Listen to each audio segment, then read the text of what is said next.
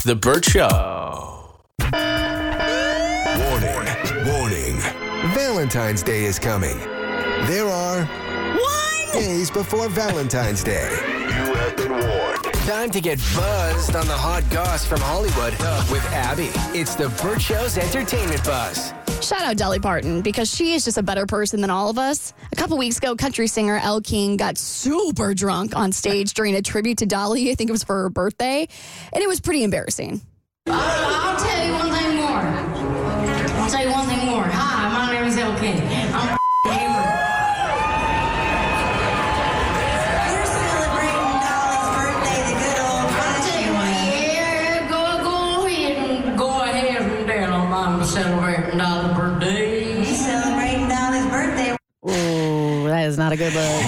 It was pretty bad. Yeah. It was pretty bad, especially since it was a tribute to Dolly. A lot of people were wondering, how is Dolly Parton going to feel about this when she finds out? And Dolly was a really good sport about it. Elle is really a great artist. She's a great girl. And she's been going through a lot of hard things lately. And she just had a little too much to drink. So let's just forgive that and forget it and move on, because she felt worse than anybody ever could.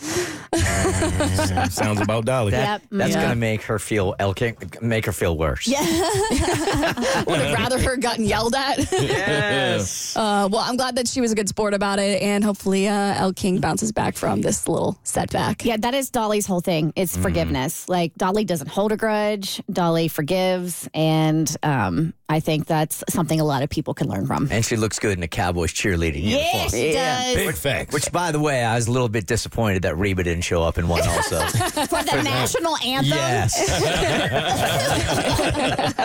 All right, I know Cassie's going to know the answer to this, but do you guys know what the most watched broadcast of all time is? All time? All time. The most watched broadcast of all time. It's old school, right? Old school. Isn't it MASH? Nope. It's up there, but it's not MASH. It's so hard. It's so hard to even compare because there were only 3 networks back in the day, right?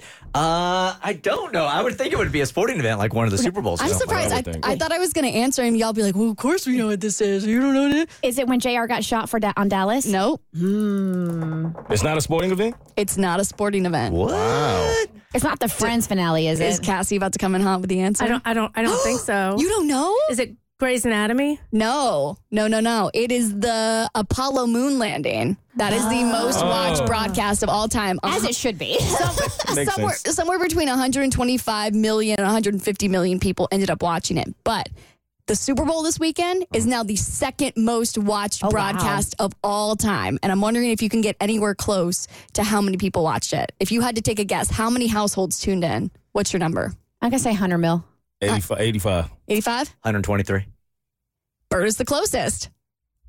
It was 123, 400,000 people. So we're literally like 500,000 people away from being the most watched broadcast of all time. Yeah. The moon landing is it could have been 150 million. It's not like a set number, but it's 125 to 150. So it's pretty crazy. Last year's was the most watched Super Bowl, and I think this year's, because now this one passes it up. Who are we going to say was the influence this year Usher. to get it past the over the top? Usher? I think not. Sure. Yeah. Right. It was definitely the Swifties, right? Yeah, the Swifties. And apparently 20% of Chiefs fans say they tuned in specifically to see Taylor Swift, which turned out to be a little bit of a disappointment because she was only shown for 54 total seconds, which is 0.36% of the entire game. So if you're a hater.